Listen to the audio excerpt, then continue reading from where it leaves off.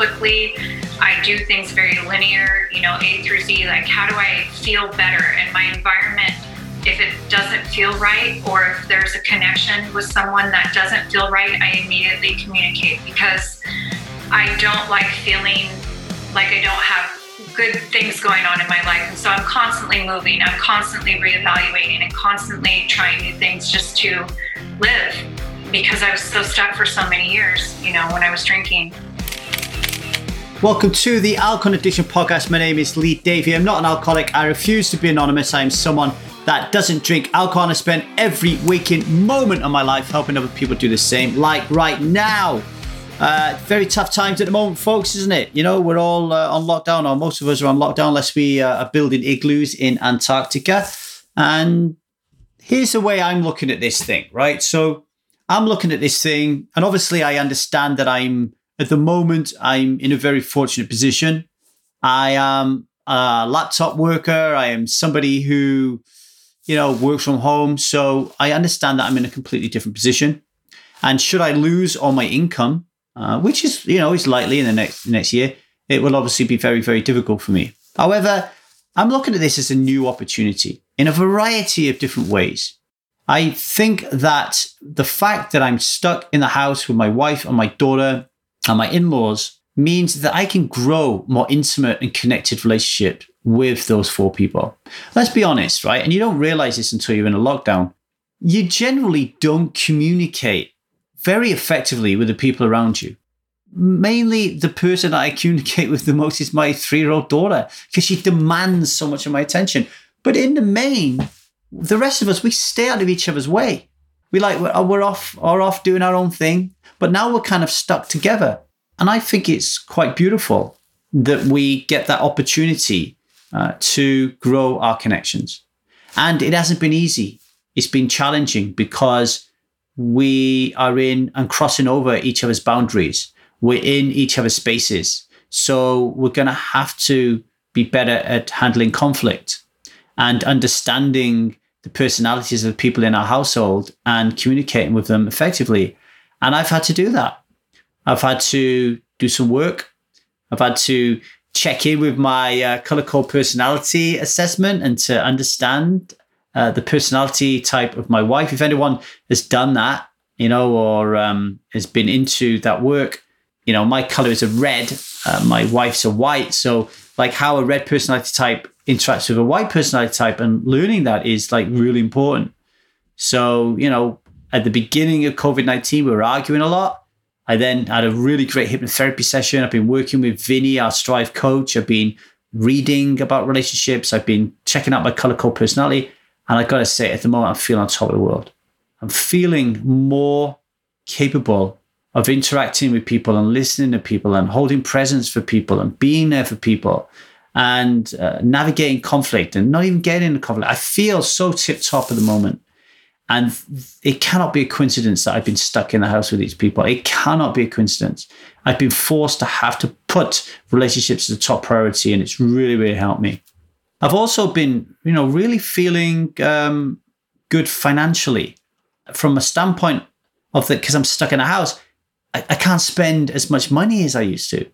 And that has made me realize that spending more money than I earn and living that kind of like, we'll just do whatever we want to lifestyle, and telling ourselves and creating a story that's a good thing.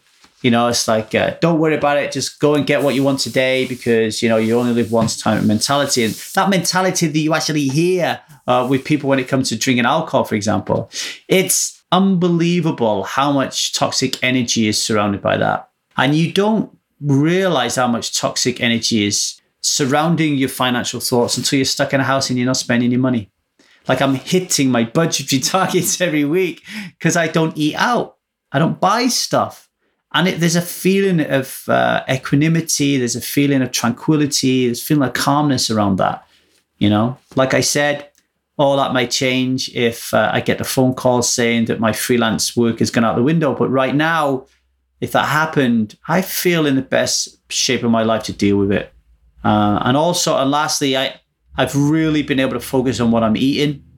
I've really been able to focus on meditation, on movement, And to really, especially for a vegan, I've been using this app called Chronometer, and it has been amazing. My friend Onze, every time I talk to him about Chronometer, he's always reminding me, it's just an app, Lee. It doesn't really understand your body. But wow, it really helps me. It's helped me get the right level of protein in my body, and I've been feeling fantastic. I've been realizing I've not been getting enough sleep, and now I've fixed that. So everything at the moment, as a result of this COVID-19, is in a way, it's allowed me to reset. It reminds me of when I got divorced.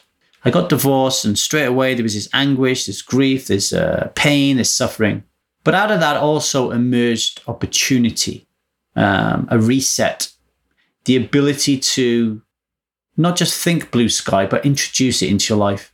And I think about that now. And I know a lot of you out there are really struggling. It's really difficult. Your life is very different than mine. But I don't think this is a Lee Davey thing. I think this is a choice. I think it's a choice of experiencing what we're experiencing in anguish, and letting the television set and all the screaming and all the content that's coming about COVID drag us down into a mire. Or we can look around the internet for inspirational figures who are really, really thriving through this right now. I'm thriving through this right now, and tagging onto their message and listening to what they got to say. Just wanted to share that with you today. What are we doing? What is 1000 Days Sober doing during this testing time? Well, we're doing quite a lot. We could do more, and we are going to be doing more, but we're doing quite a lot. So first and foremost, every Monday and Wednesday at 1 o'clock Pacific time, we are holding a COVID-19 escape room. So it's a support group for anybody who has issues with alcohol, or don't even need to have issues with alcohol. You just want to talk about COVID-19. You want to talk about how it's affecting your life. You want to talk about what you're struggling with, or like me, what you're really doing good at, and then share that. So we've been doing that for 2 weeks now. The turnout's been really great. It doesn't cost a bean. So go over to www.1000dayssober.com, sign up to my email list. You'll find that on the website. And then I will email you and let you know when we're having those sessions and how to join. Okay. So that's the COVID-19 escape room every Monday and Wednesday, 1 o'clock. We're also starting to open up, like at 1000 Days Sober and Strive, we have our own internal online meetings. We're starting to open those up to the public, but at a price. We don't know what the prices are going to be yet, but we're going to put that out there to keep an eye on that. Again, the email list is a place where you'll hear that, although I will advertise them here. In a couple of weeks, we're going to be doing one. We're going to be doing a communication workshop on how to turn your enemies in your household into allies. So this is because a lot of people are drinking right now more than they're used to at home. So if you don't drink and your partner is drinking more, that is going to clash with your values, right? So we're going to help you to turn that person into an ally. So we're going to be doing that workshop. That's going to be free for Strive subscribers. 1 year. I think I'm Andy Ramage for a moment then. 1000 Days Sober. So people who pay the £40 a month are not going to have to pay for that. But for everybody else, we'll put that out there for you. And you'll be able to join that workshop for a small fee. So we'll be doing that. And we are going to be running the next edition of 1000 Days Sober Experience on April 26th. And the first month for that is going to be free. So if you email me at thetruthaboutalcohol@gmail.com, and I will give you access to Strive, the Strive community, for free. I'll give you that access immediately. And you can start to do the 1000 Days Sober Experience training course on April 26th. And you won't have to pay anything until May 26th. If come May 26th, you want to continue with the work, then it'll be £40 a month. If you can't afford £40 a month because of what's going on at the moment with the pandemic, then we'll have a conversation and we'll find a way forward for you. So we won't let money be an issue. So right now, you haven't got long to go. Send me an email at truthboutalcohol@gmail.com if you want a world-class experience, a world-class support system to help you to become someone who doesn't drink alcohol. If you want to do that, okay, and you want to get hold of all that material for free for a month, email me at thetruthboutalcohol@gmail.com and we'll get you set up, okay? Right, that's enough about me. Oh, sorry, no, it ain't. A few more things. Get over to YouTube, 1000 Days Sober YouTube. I've started to put up some 5 to 10 minute videos. Some of them have been 15, but I'm trying to keep them to 5 to 10 minutes if I can. Small little videos on questions that have been posed throughout the Strive community. And us as Strivers, as a community, we're putting those videos out to you. So check that out at 1000 Days Sober at YouTube. And also check out our Instagram page. We're putting some really good content out there at the moment. It's 1000 Days Sober Instagram. And if you do like the work we're doing at the Alcohol Addiction Podcast, then please rate and review us.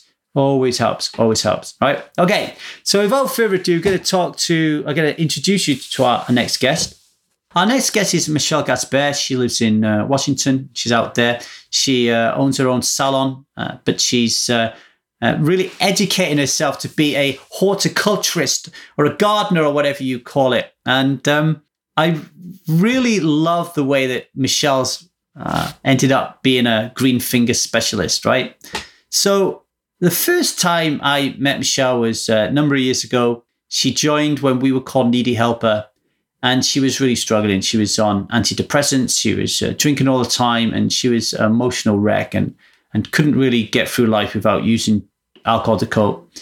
And this was long before we had the intensive or the 1000 Days Sober experience. And I actually worked with Michelle one-on-one.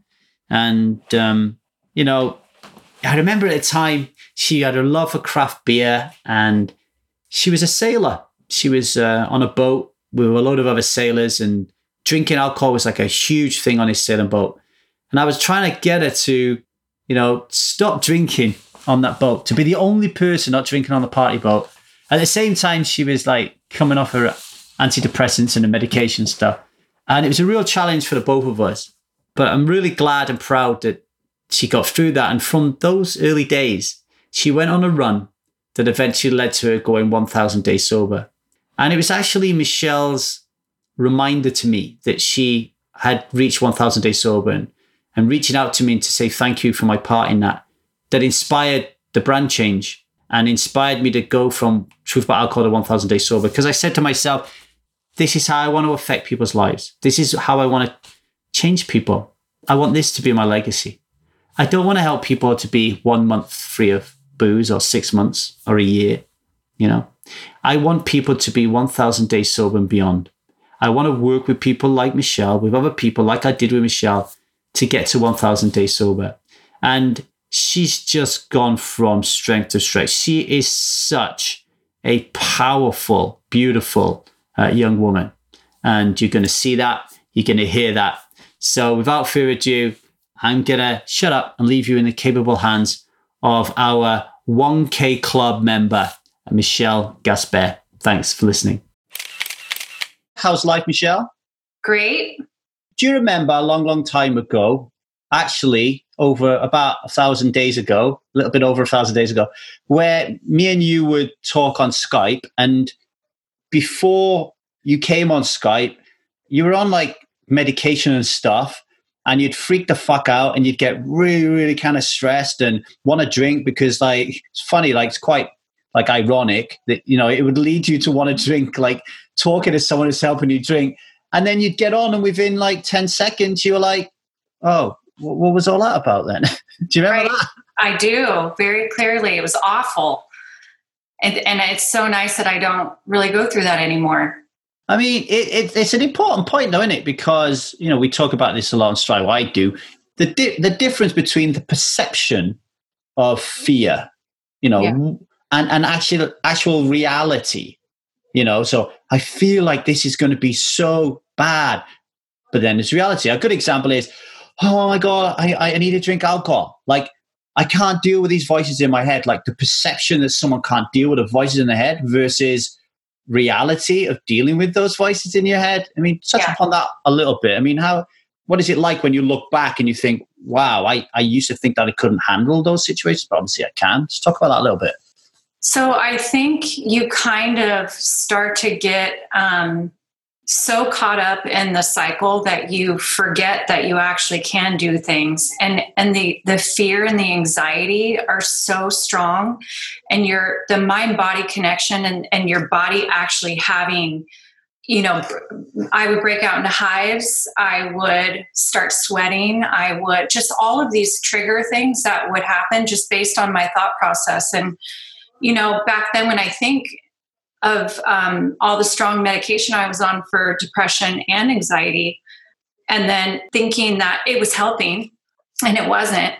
And now not being on anything in over, almost 3 years, now my anxiety is so much less. But I've also done all the work to change that thought process too, so it definitely took a lot of undoing and months of work. And now I get anxious. Sometimes I break out into hives like I just did when I took a final, but that's totally different than things that I used to go through in the early months of trying to quit drinking, So yeah, I think it's remembering. I think what tends to happen is we'll go into ourselves and we will start to think that we're different to everybody else, rather than acknowledging the rational logic that everybody at some point is going to get nervous or stressed or anxious about something, and that it is normal. And then when we break out in hives or whatever, we can say to ourselves, "Oh, I'm quite nervous right now." Mm-hmm. Yes. And there's lots of cool reasons behind it. For the listeners, when you started working with me, what's like three years ago now. Yeah. How long had you been on medication for, up to the time that we started working together? On and off my whole adult life. I was on several different types of depression medications. I never went to I think they're called benzodiazepines, where like you with Xanax and things. I never went that far. So but I was on really strong. My last one was so strong. It took me 6 months with my naturopath to get off. And we were changing different types of supplements just to get off of that. But that particular one was 5 years. So it was very hard to get it out of my system, but most of my adult life. So most of your adult life, you're taking this medication to help relieve your stress and anxiety. And I have no doubt that these things really do help people. I'm sure, at some point in your life that they really helped you. But by the time you got to me, they weren't helping you. You was addicted to them and couldn't stop taking them, right? Yeah, as a matter of fact, right before I stopped, I was at a yoga convention about 3.5 hours away from home, and I forgot my pills. And that gave me anxiety, just even thinking that. My kids had to drive them to me because I knew immediately by the end of the day I would start going through massive withdrawal. And it's the worst withdrawal I can ever explain.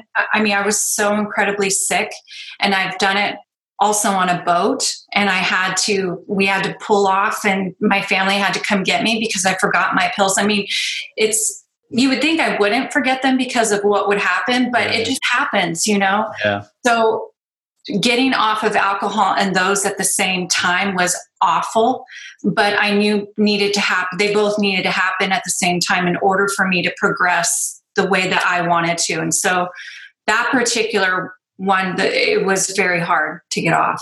How did you do it then? Because I do remember in the early days of our conversations that, obviously I'm not a trained professional, so I can't give people advice on whether or not they should stop taking this. But it was obvious to me that they were causing you a lot of harm and stress. They were doing the opposite of what they should do.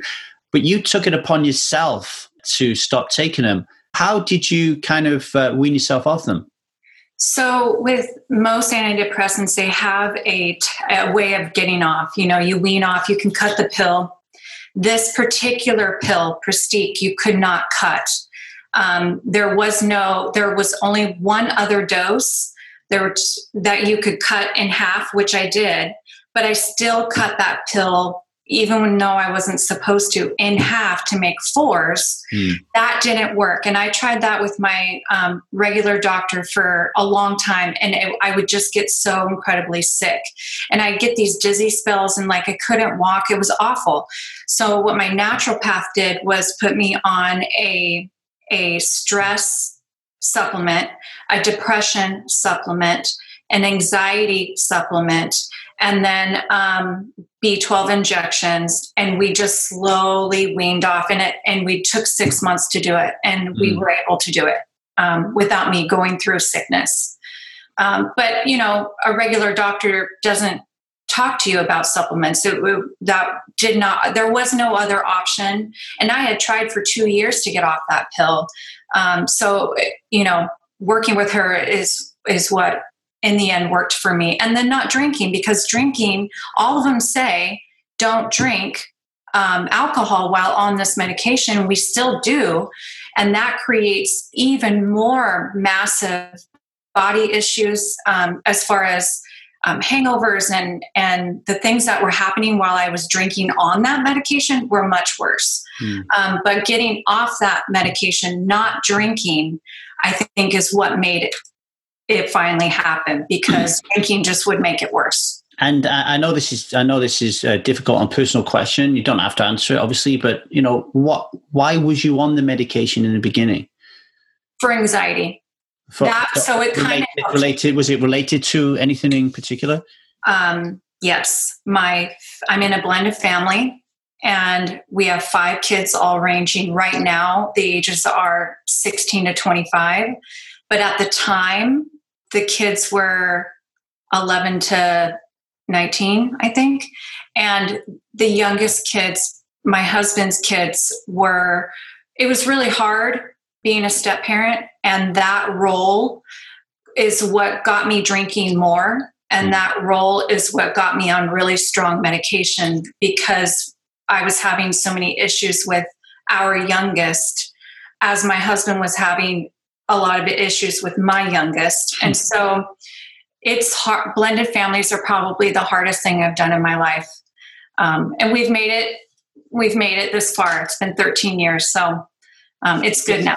It's interesting because actually on Strive, there are a lot of blended families. So I wonder if somebody run the numbers in the world, how much of a contributory factor being in this situation actually leads to people developing problems with alcohol. Because I have a blended family as well, so I can tell you as well how difficult and challenging it is for me and Liza with just 2. Like if you multiply that with different personalities, and that's going to be an absolute nightmare, isn't it? Well, and exes too. So exes still play a part, and that's the hard part is when you have really great active exes, they have opinions, and so trying to mold all of our ideas together and try and see eye to eye is really hard. Or if you have really bad active exes, they also have a lot of opinions, Michelle, yes. as I well know. But again, even the people who are acting really terribly, they're doing it because they're hurt, and they're doing it because they don't have any other skills in how to deal with it. So they just, they're lashing out, aren't they, type of thing, you know? So. Definitely. Okay, so you came to us. I remember at the time when you came to us, we weren't in the kind of structure that we are at the moment. We were on a completely different platform. There was only a few of us, wasn't there, having a conversation. Yeah. Do you remember Art? Yes. Yeah, the guy in his 70s from Northern Ireland. He used to eat Ezekiel bread. Every time I eat my Ezekiel bread, because I love it.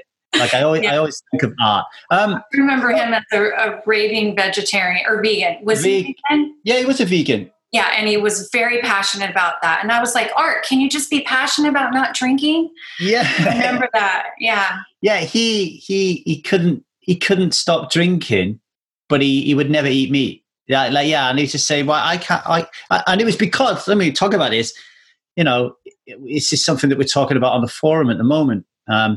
It's because he wasn't ready.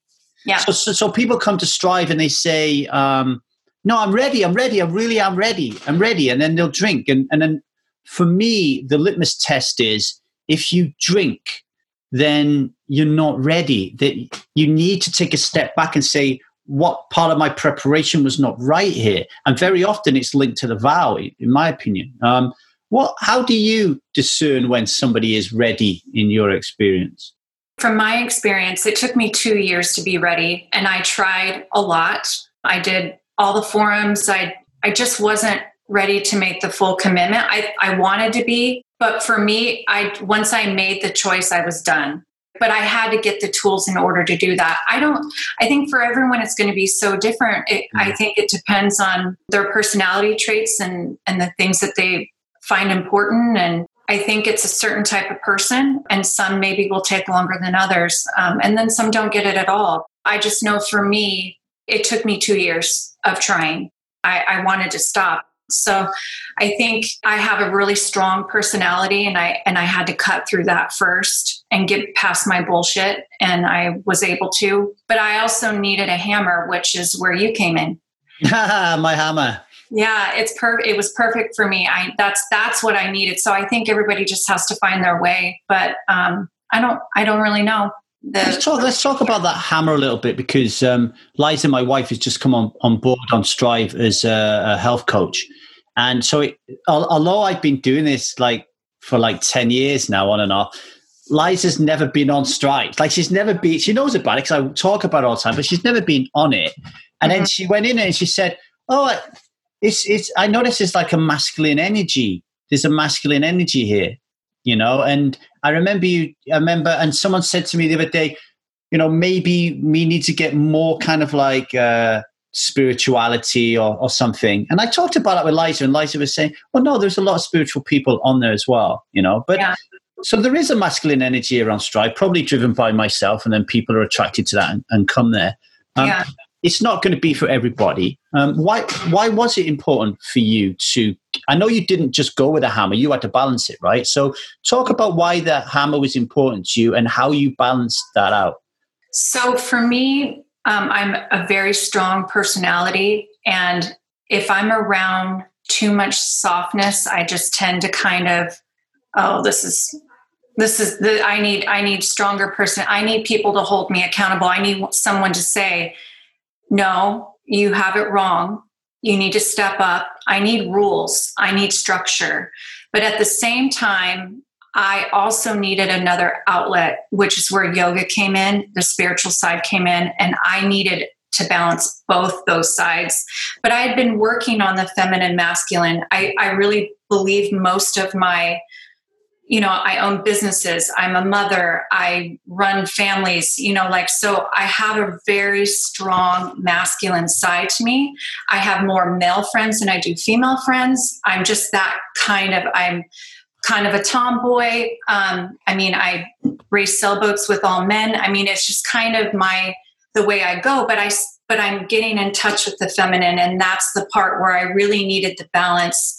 And when I went and searched for meditation, breath work, yoga, and I got both. So I got one side from you, and then I healed my soft side with the other things. And so for me, that's what I needed. But not everybody's that way. And on Strive right now, I think with that color-coded test, I think matching the personalities up, I think that's so brilliant, because there isn't a one personality for everyone. There isn't a one thing for everyone, I believe. And so I think that really helps balance Strive. I think it's become much softer compared to, what it used to be. So, but that's just my perception. Yeah. For people listening, we do color code personality testing. So everybody goes, if they choose to, can do a personality test, and then it gives them a color. So for example, red, me and Michelle are both reds. Red is, more power orientated, so we just want to get to A to B as quickly as we can, and we don't really have much time for people who fanny around, I guess, which is funny because that's exactly my wife, right? Then you have a white, who is my wife, who is more of a pacifist, more kind of calm. But funny enough, reds and whites go really well together. The blues are more empathic. And then you've got the yellows, who are more fun and easygoing. And you say to them, right, come on, we're going to do this 1,000 days sober program. I need you to turn out. And they're like, nah, fuck that. I'm going to go parachute. You don't tell me. You need structure as a red. They don't want structure as yellows. And I guess what it helps us do is when we're interacting on Strive, you can look and see what their color is if they've done the test. And you can be like, oh, I can be a bit harder with this person. Or I can be a little bit, I need to be more empathic with this person, right? Sure. Yeah, definitely. Yeah. Although in my case, sometimes I go a little bit overboard, red on red, I think. Well, me too. I question it all the time. Yeah. So it is an interesting point then. So, you realized in your kind of journey that you needed to balance the masculine and the feminine energy. And you were getting the masculine energy through Strive, although it wasn't called Strive at the time. And and then you went seeking out more of the kind of the feminine side. Do people on the feminine side need to seek out the masculine side, or do you think you can make it? It's everybody completely different, and some people can just immerse themselves in the feminine side of it, and they're okay. People can immerse themselves in the masculine side of it, they're okay. What is your feeling around this balance? I really think to be well balanced, we should be able to do both, a type of polarity. I think really soft people should dig deep and try and get angry more often and make decisions in their life and get out and not hide. And then people that are more masculine, if like for me, I was constantly being told I'm scary, I'm unapproachable, but I considered myself a truth teller. I wouldn't bullshit you. There would be no gray area. It would be either one way or the other. And so I had to soften that as a business owner and as a parent, because my parenting was my kids all joke now about how hard I was. But now they call me a big softie, especially when it comes to my granddaughter.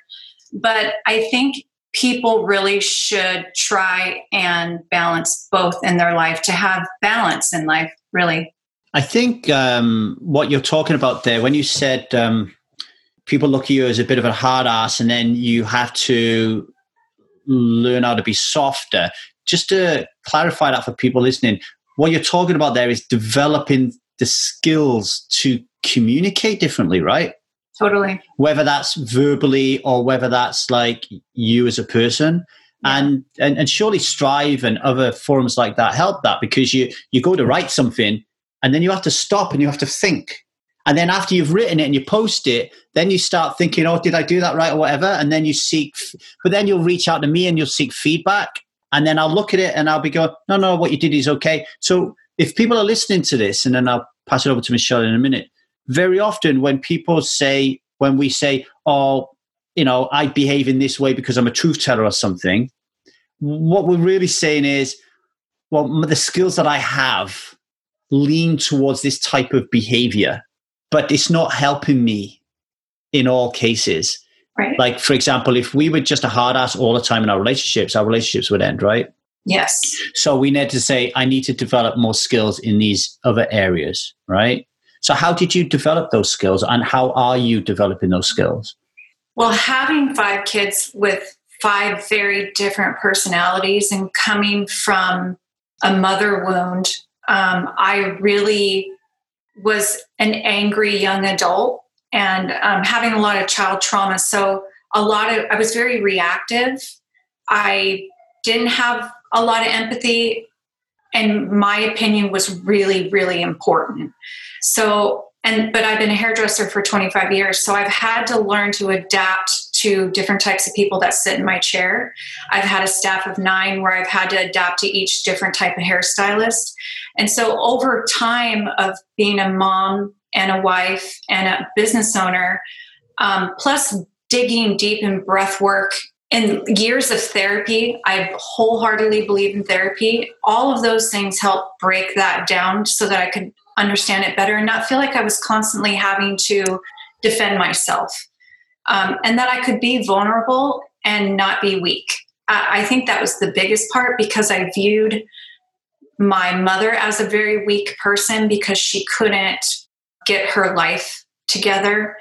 And there was a lot of wounds there. And so I had to really break those apart. And even just to be a mother to girls, I had to start that early on, because I could feel that mother wound coming through and me separating and putting distance between my daughters. And so I was kind of forced, because I didn't want to be that parent. I don't want to be looked at as someone that you can't talk to. And my personal opinions about myself are really important. And so I've been working on that through many different sources: books, yoga, meditation, quitting alcohol, because all of those things play a part into your personality. It's going to be really, really difficult for you to accelerate that growth. Like, we're only on earth for a finite amount of time. And if you set a goal that you want to be a better mother and a better business owner and a better wife and a better human being for the world in general, if you're drinking alcohol, your ability to get there is going to be severely hampered. And if you stop drinking alcohol, it's like putting your foot on the accelerator. You'll have more time, more confidence and courage and bravery to be able to hit those. Yeah, these last 3 years have been more growth than I can even explain. I'm just even the self thoughts and the things that I think about in life, because before I was so caught in that guilt shame cycle, and that kept me down. It literally kept me down. I would drink. I'd wake up the next day. I'd feel awful. I would think all these horrible things. I'm an awful person. And you can't get out of that. And so you don't have room for growth. You might grab bits and pieces, but until you clear that out of your life, you're really stuck. You're just stuck. One thing I always remember about you was you never looked at Strive and all its previous iterations. You never looked at them as a cost.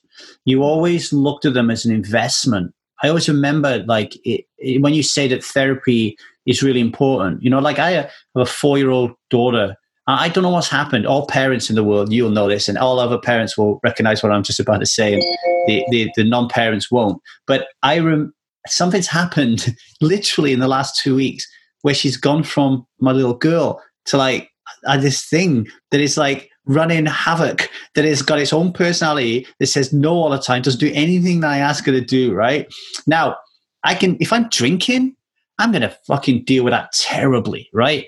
Now I'm not drinking, I'm still not dealing with it very well. But in the last week when this change happened, I got straight on the phone to Vinny, one of our Strive coaches, and I said, Vinny, I need to book a session with you. He said, why? I said, I'm really angry all the time, and I don't know why I'm getting angry, and I need to work on it, right?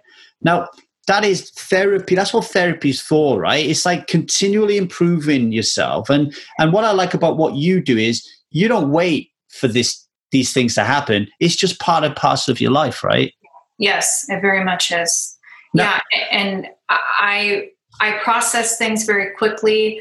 I do things very linear, A through Z. Like, how do I feel better? And my environment, if it doesn't feel right, or if there's a connection with someone that doesn't feel right, I immediately communicate, because I don't like feeling like I don't have good things going on in my life. And so I'm constantly moving. I'm constantly reevaluating and constantly trying new things just to live, because I was so stuck for so many years, when I was drinking. You're talking about developing the ability through not drinking of recognizing when you're in a toxic environment or around toxic people. Yes. All right.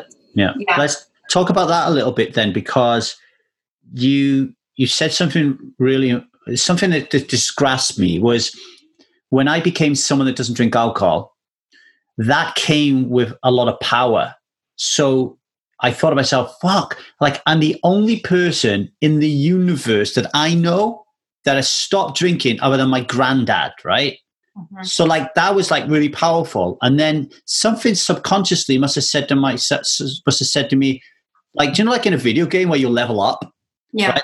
The old Dungeons and Dragons, you'd get stamina. Your stamina's 8, and then you kill a dragon and your stamina would be now 9, right? I think when I stopped drinking alcohol, my subconscious up-leveled me in courage and bravery. And then I was like, okay, I'm going to quit my fucking job. So I quit a 19-year career. And then I was like, okay, I'm going to do this. Okay, I'm going to do this. So when you stopped drinking, what was your next big thing that you did to keep that going?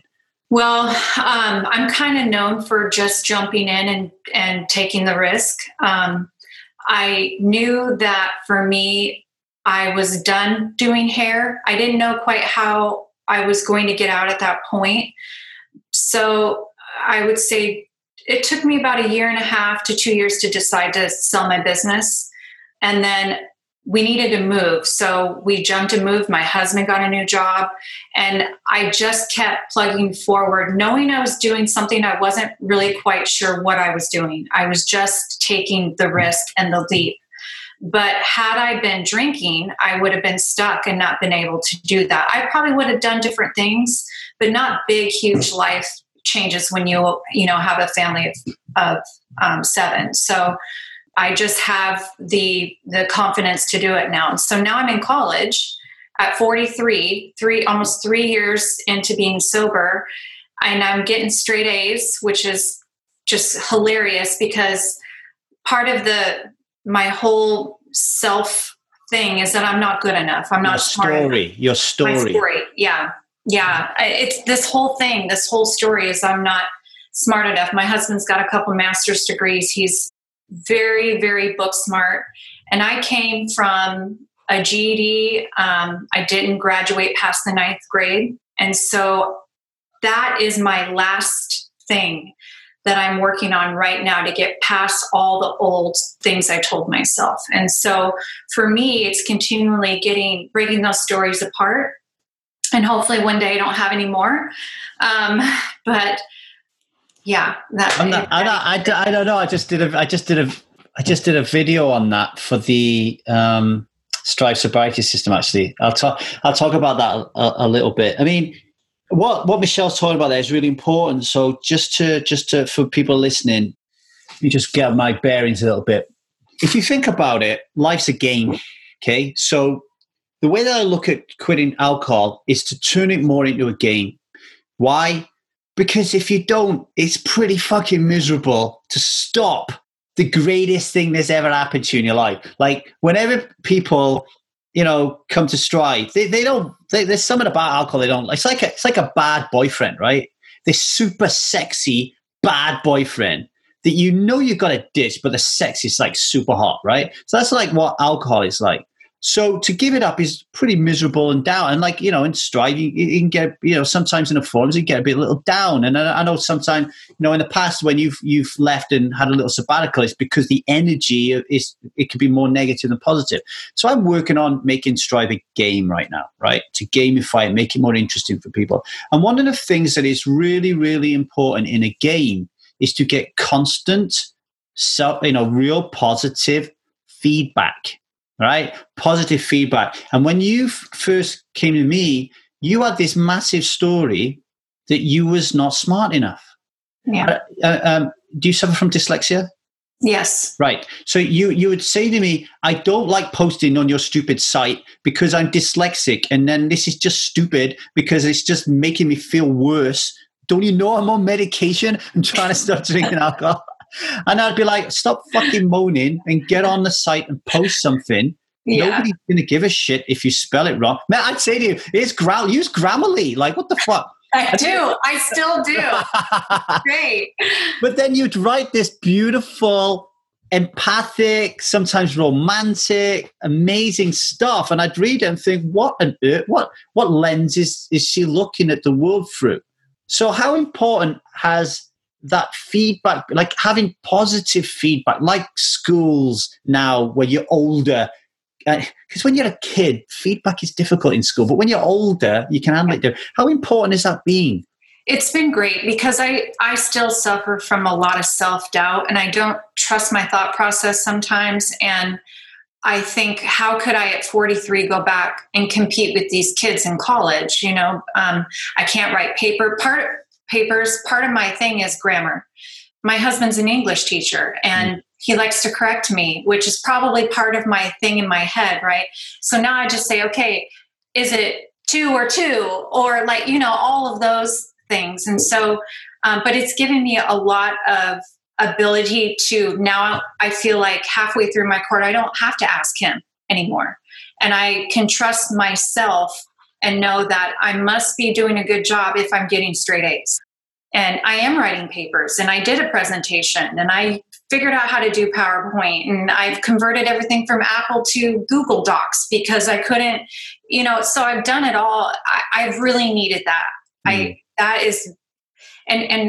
don't go to therapy anymore. I went for 10 years, but the last thing he told me I needed to do was go back to college, get a degree so that I can break all, because that's the last of it. So for me, I think this is going to help me more than just, because I'm an avid reader and my husband tells me all the time how smart I am. But when I have a visual and something in my hand says, you have gotten an A all through this quarter on something that was so hard and I'm learning another language.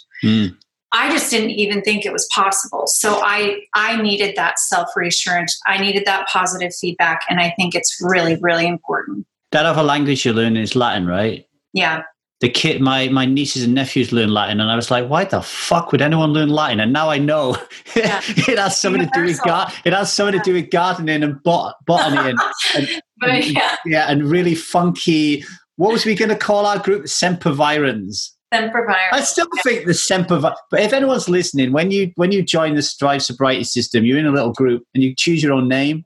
And the current guys call themselves the Strivelanders. I still think they should have called themselves the Sempervirens. Yeah, Sempervirens was my pick. Strivelanders is great, but I like the Sempervirens. So what you're talking about there a little bit is something that we cover in the stuck phase of the Strive Sobriety system, and it's perfectionism. And it might not sound like perfectionism because here's Michelle saying, "Well, no, I had dyslexia.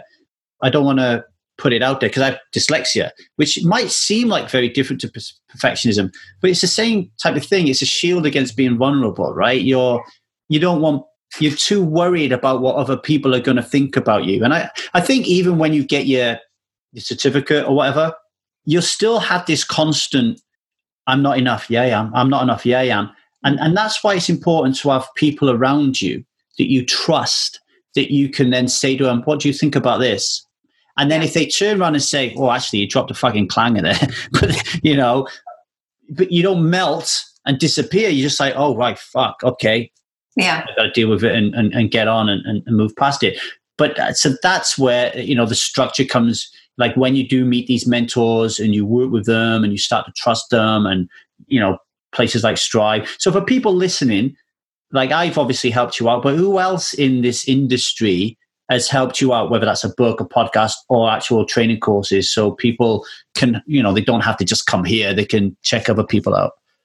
So when I met you, I think you're the one who pointed me in the direction of Annie Grace. Is that This Naked Mind? Yeah. But actually it was Alan Carr first. Mm-hmm. So then I got his book, read that book, and which is all in line with my thought process and my philosophy.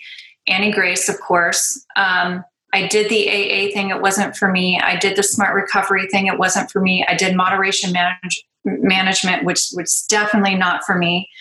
But then at the same time, after a couple of months with you, I started off with Holly's Hip Sobriety, Holly Whitaker's Hip Sobriety course, which was, I think it was 6 weeks. So that was the softer end. That was Kundalini yoga. That was creating a toolbox. That was creating something that I had in my hand that I could open and go, these are all my things that mean so much to me. They're reminding me of why I'm doing what I'm doing. And then the home podcast with Laura McCowan, I went and did a in-person yoga session with her, and we journaled and stuff like that. But once all that was over, I got what I needed from it and released it. And Strive is, I'm back on Strive after being absent for some time. And I needed to learn how to communicate in my own recovery before I was comfortable enough to be back communicating on a forum, because the moderation management forum, another forum I was on for alcohol, they left a really bad taste in my mouth. So I had to kind of figure out how to manipulate that for me, to feel like I was contributing well. And I still struggle, as you know, because I want to be a support system. I don't want to hurt anyone's feelings or any of those types of things. But for me, I needed a lot of different avenues, and those were the ones that I used. And now Strive is where I'm at currently. So you want to be a support system. You don't want to hurt people's feelings, and the hurting of people's feelings comes along where you sense that you can see where people are not doing the work where they should do, and they're continually going. They're stuck in that oscillation, and then it's the difficulty is like continually providing empathy and support for people who are doing the wrong things time and time and time again. Right. Yes, that's really hard for me, because at one point do we speak the truth and like I needed that at that time, because I was one of those people who just kept, I don't want to just keep blowing sunshine up someone's ass. I really want to say, look, no, stop. acknowledge it for what it is, but that hurts people's feelings because it's, so it's hard. Well, I think the color code, going back to the color code testing, because you're a red and I'm a red, so we want to get to A and B as quickly as possible. So that's how we're structured. And so if somebody's oscillating in the stuck phase of strive sobriety and they just keep drinking and they're not moving out of that phase, and we've got for anyone listening, we've got 6 phases. We've got stuck, thought, research, initiative, vigilance, and enlightenment, right? Now, the stuck phase is the first phase. That's why people are really drinking and they can't get past like 7 days. If they're in there and our mindset is like, we need to get A, B as quick as we can, then it's like, oh, this group is going to be a problem for us. We are better served in the vigilance and the enlightenment stage, where people are building rockets, they're going to Mars, they're reaching like epic meaning, they're going to the college at 43 and all this kind of stuff and traveling around the world. We're better suited there. Whereas our ambassadors who are like blues and whites are probably better served in the stuck area, because the blues and whites who are really struggling, they really need to take their time around this. They really need more self-love. And yeah, we're just all learning this, right? But, and that's fine. Like I really upset a striver like 2 nights ago, and I need to get on the phone and apologize. And, I no longer fall apart when I'm doing this and think that I'm the worst person in the world. I'm just kind of like, I fucked up last night, big time, and know that I'm going to fuck up again and again and again and again, Yeah. I want to talk about something you talked about. We talked about these big changes. So you stop drinking alcohol, big change. Now all of a sudden you get confidence, you get bravery, you get self-worth, you get this feeling of empowerment. And it's like, I'm going to sell my business, boom. I'm going to move house, boom. Now that happens when you become a striver and you've got a support system around you to help support you and help you do that, because these decisions are tough, but you'd never think about them if you weren't drinking. However, Michelle, when you were drinking, you still smashed it, right? And I want to talk about that a little bit. Talk about sailboats. Explain to people what you were doing on a freaking sailboat and how our early exchanges were all about you loving this sailboat, but not being able to get off the sailboat, and me saying, get off this fucking sailboat, and you saying, I can't get off it. Explain to people what you were doing and that kind of time period. I had a client who was in her 60s who was racing sailboats, and I asked her one day, how do you do it? And she said, well, we have a meetup down at the water. You're more than welcome to come. And I'm like, I thought this was something you had to be born into. And she's like, oh, no. And I thought, well, if she can do it, I can do it. So one day I show up and then I love it and I excel very quickly and I get on a team and I am gone almost every weekend. We're doing 2-day races. We live in the Pacific Northwest, so we're not really in the open ocean as, if we were in California or something like that. And it just kept progressing and excelling. And I was on this one particular team and a lot of really strong men. And it's hard as a 5-foot woman to get a job on a boat and not be just male or rail meat is what we called it, where you're just sitting on the side of the boat for 8 hours, 10 hours overnight, whatever. And so I worked really hard and get really strong to be able to do all the jobs that I could do.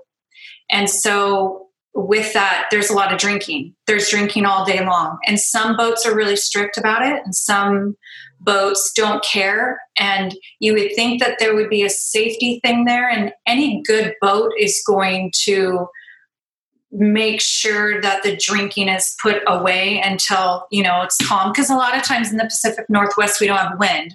Yeah. And so we're sitting out there like ducks, not moving. And so, but this particular boat, when I was trying to quit drinking, they said to me, you're boring. You're way more fun when you've been drinking. And it made me feel awful. And I couldn't, that struggle when we were talking, it was me trying to get off that boat, but it was like a family. Like the things, the day that I got on to Needy Helper or Strive back then was we were at the yacht club party the night before a big race. And they always provide all this alcohol. I had 4 beers And because now that I know that I have my body does not process alcohol, now I know why I would always get so sick. And those 4 beers blacked me out, and I ended up waking up in their house with puke everywhere. And I woke up, and that's my skipper's house. And I get up, because I'm going to beat myself up. I'm going to do everything that I said I was going to do. I'm going to get on that boat. It ended up being the worst wind day ever. I was vomiting into the water, and spinnakers were popping right and left. I mean, it was just a really hard race. And so getting away from my family, where I felt like it was so important, those relationships in my life were so important. When I really started to break those down, I started to realize they were all based around alcohol. So leaving and finding another team was hard. I did do it. I never quite got that family feeling again. And eventually, after about 4.5 years, I gave sailing up. But part of it, too, was I moved an hour away from the water. I'm actually close to the water, but from any type of sailing. And I knew I needed to make some changes in my life. And in order to go back to college, I had to let my sport go. And I, for many years, needed that, though, because that was an escape away from my family, an escape away from my husband. And I could drink, and he hated it because he'd have to come get me all the time, because as soon as we get off the boat, it'd be a huge party. So after a while, I started to realize these relationships I've created, all these friends that I have, really were based around alcohol. It was a really hard reality because I lost a lot of them. And I have maybe 5 I hang out with now, and that's really about it. But I don't need that anymore. And so it brought my husband and I closer together. So I'm not trying to get away from him all the time. But so that was sailing for me in a nutshell. But can you remember? Do you remember the first time you jumped on? You was on the new boat, and then you raced in a race with your old boat. Yes, it was awful. The feeling was awful. And they were like, "Hey, Michelle, we miss you," and it's not the same because that boat was a really great boat. And it was the winning boat. And I left the winning boat to go on a not winning boat. And so that's a whole nother conversation. And I didn't have a job. That was the other thing. For a long time, I didn't have a job on a boat. I remember you got really upset, didn't you? You started crying when you saw the other boat, but it was almost like that moment was like a real. I remember when I worked together, that moment was a real synonymous moment. It was like, here are these people getting fucking smashed and winning. Imagine what they could do if they weren't getting smashed. And then you took this massively brave decision to leave that family and try to find a different family. And I remember saying to you at the time, like, you were really kind of low about it. And I was like, no, you've just done a really, really massively strong, courageous thing. And, perspective is really important. And in that moment, I just remember thinking, this girl's going to crack it.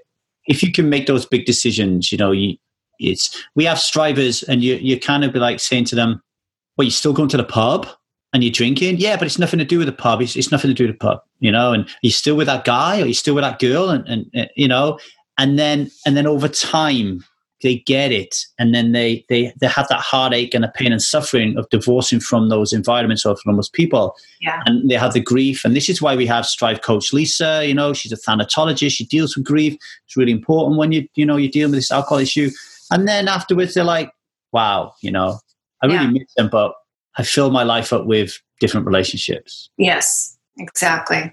That energy is completely different. And now you're our first 1K day sober member. You're actually the inspiration to the brand change.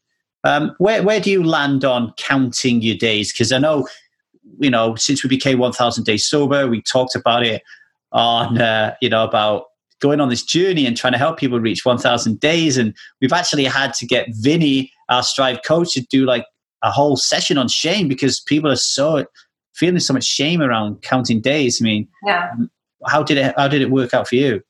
Well, I think that's part of it. I think that's if they're feeling shame, I think that's great. That's a good start, because it's letting them know, it's holding them accountable.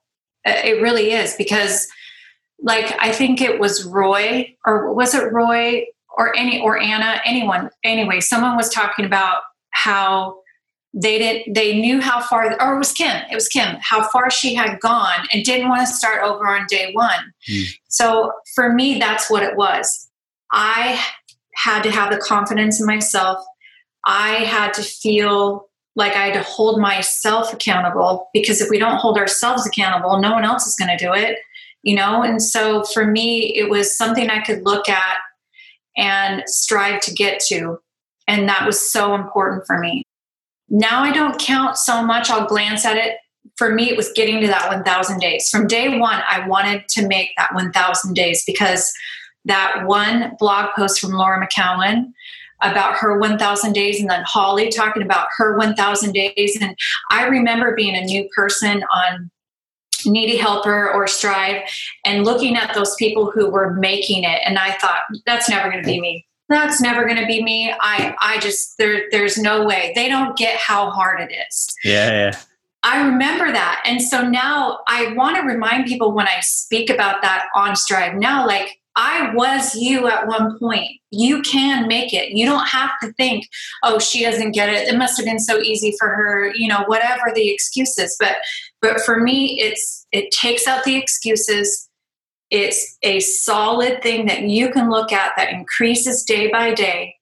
And the 1,000 days was it. It would have meant I arrived. And I definitely feel like I have. I don't question my sobriety. I don't worry about it. I will never say I'm 100%, because we can flip like that. But I'm constantly working towards it. And I think by being on Strive, it's helping to keep me going where I need to go and reminding me of why I'm doing what I'm doing. And so for me, the counter is very important. But I'm about to hit 3 years, March 29th. And I think I'll just kind of glance at it here and there. It won't be as big of a deal as it was.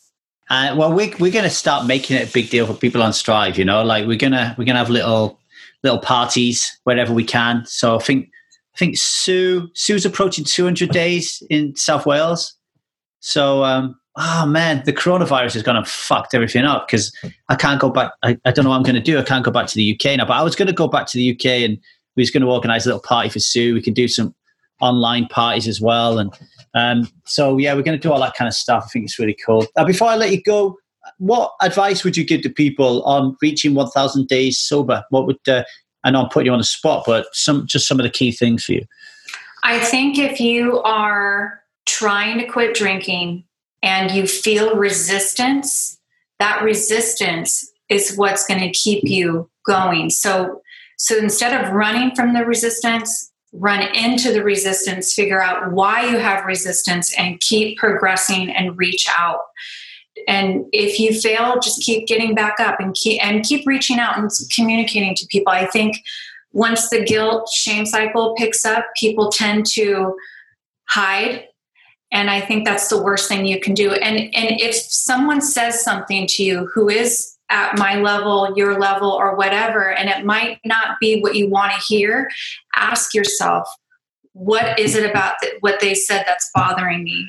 And maybe reach out and have a private conversation. Don't leave Strive, or don't stop, trying to fight the fight. Just keep going.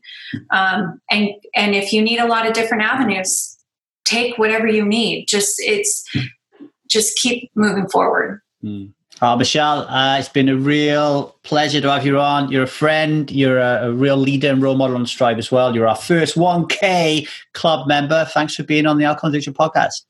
These are very strange and very testing times that we're in at the moment. So what is it that 1,000 Days Sober can do for you right now? Well, there are a number of things that we could do, okay? First and foremost, keep listening to the Alcohol Addiction Podcast. We'll be providing you episodes on a weekly basis. But you can also get more information and more knowledge and more education on alcoholism as an invisible, violent and dominant belief system over our YouTube account, okay? That's 1,000 Days Sober at YouTube. You can also get a lot of content over on our Instagram page, 1,000 Days Sober Instagram, okay? If you want to join Strive and you want to take part in the 1000 Days Sober Experience, you want to be somebody who doesn't drink for 1000 days, then email me at thetruthaboutalcohol@gmail.com, because currently right now, because of these testing times, we're giving you a month free. So you can experience our training programs, you can experience our community, you can experience our vibe, and you can see if it really gels with you, okay? And you won't have to pay a single thing for a whole month. If after that free month you still want to work with us and finances is still an issue, which it is for so many people right now due to COVID-19, then you and I will have a conversation and we will find a resolution, a win-win for both of us, so we can move forward and really help you to become 1000 days sober. We will not let money be the barrier to you gaining success. So right now, what you should be doing is emailing me at thetruthaboutalcohol@gmail.com, or going to the website www.1000dayssober.com, sign up to the email list, and then you'll be able to email me directly or have a conversation with me to get you signed up. Or alternatively, send me a WhatsApp message, +44 7795 441 383. That's +44 7795 441 383. Send me a message on WhatsApp and we will get you signed up. It is really important now more than ever that you are sober. You're looking after your mind and you're looking after your body. Your family need you, your friends need you, you need you, okay? So drink alone, but you don't have to stop alone. Come and join 1000 Days Sober today. Thanks for listening.